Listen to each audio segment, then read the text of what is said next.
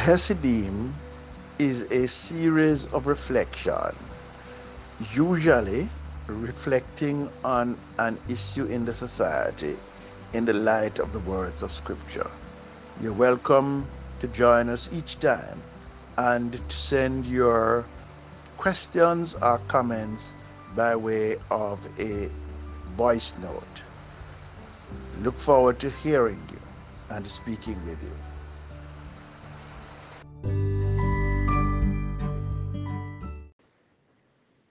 When we speak about the motherland, that it is rich in mineral and wealth, rich in mineral wealth, and yet its people are poor,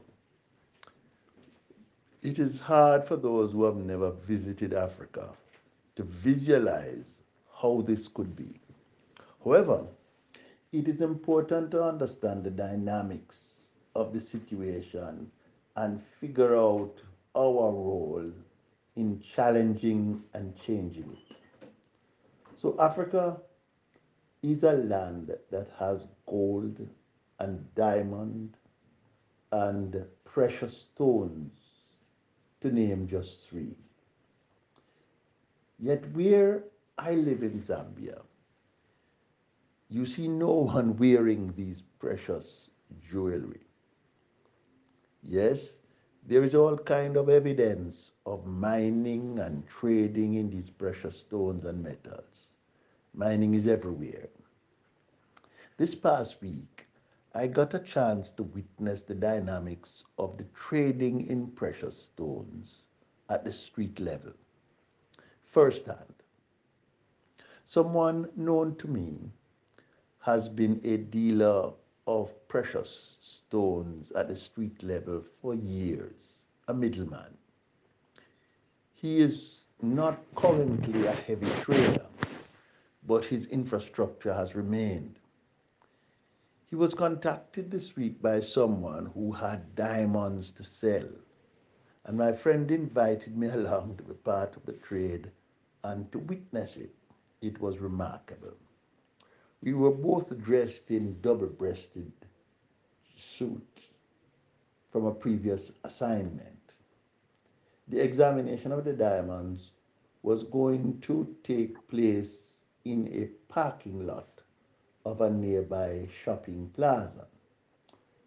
So we got there, and my friend made a phone call, and a young man appeared from among the cars parked. He obviously had not driven. He was there on foot, which made it even more uncanny. We also were on foot, so we could call it barefoot or perhaps walkfoot diamond trading. The young man, I would say, was about 25 or 30 years old, although you can never be sure of the ages of our kind. As we sat under a tree to examine the diamond gems, the young man went to his pocket and produced a small sack. From it, unrolled paper, possibly newsprint, and there were three beautiful stones.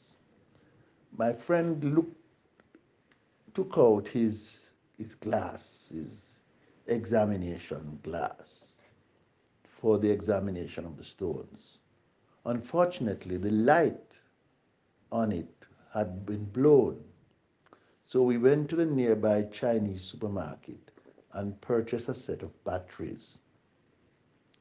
They worked, and it was bingo.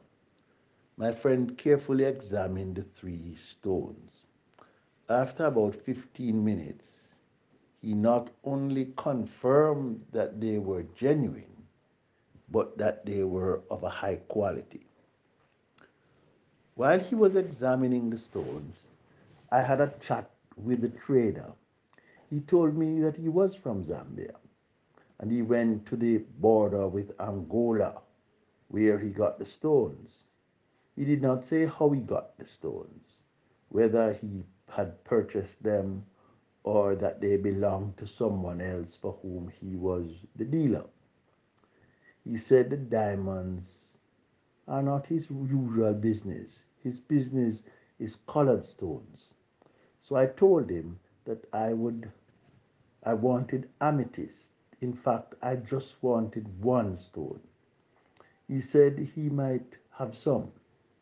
He took out his cell phone and went to the photo gallery and showed me gems, amethysts that he had were in a heap. He said he sells them by the kilogram. I thought it remarkable. Here is a young man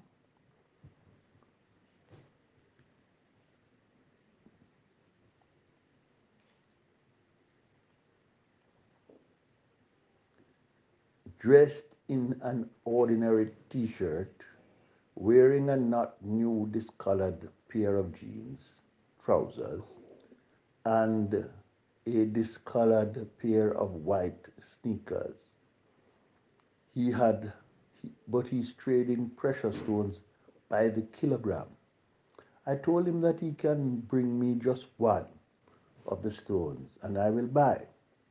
He said yes, in a manner that said he cannot waste his time on one stone. My friend had made a contact from Europe to purchase the diamond. And now that he had verified its authenticity and its quality, he wanted the European contact to come and make the payment. The European contact was not going to come right away, so he told the trader to come back to the parking lot in 2 hours after he calls him and tells him to return.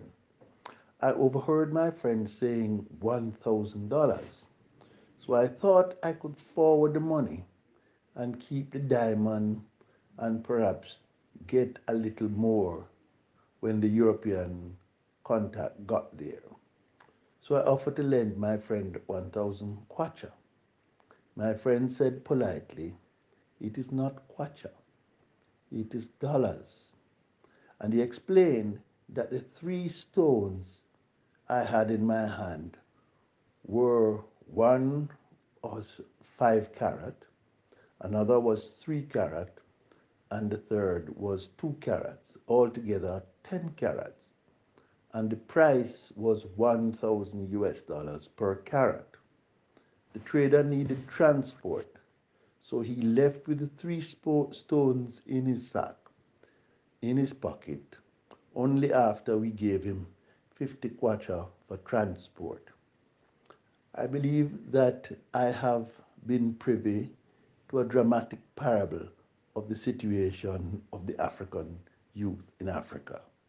Here is a young man who does not have money to take a taxi to go where he needs to go to, but who has traveled over vast distances from one country to the next, and who is carrying in his pocket US $10,000 worth of diamond, including a single stone of 5 carat, but he needs to be given 50 kwacha for transport.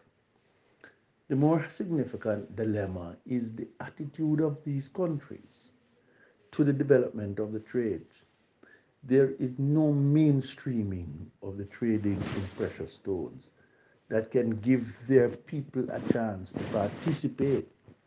They are forced, the people, to remain at street levels, street traders or walk foot traders in diamond. So when countries like Zambia discover gold or diamond or precious stones, we fear Zambia has no diamond, at least not so far. But the Democratic Republic of the Congo and Angola and Botswana do, and these are all neighbors. So young people cross the border at will. The flow of gold or diamond or precious gems across the borders is a daily peasant occurrence. When they discover these gems, the country hires security guards and builds security fences and seek to sell to somewhere in Europe in arrangements that do not include their people. African governments show little confidence in the African people. Their goal is not to include them and to enfranchise their own people. In fact, the attitude is not restricted to the political class alone. It is a view shared by sections of the church. They also believe that little people like my trader belong to their corner. Economic policy does not seek to mainstream and enfranchise them. These are the people who know where the stones are and who live in the places where nature has hidden the treasures. On the other hand, these people have mocked man made borders created to keep them in their place, such as the border between African countries separating one country from another, and the border between Europe and Africa. These people go across the border as if they were not there.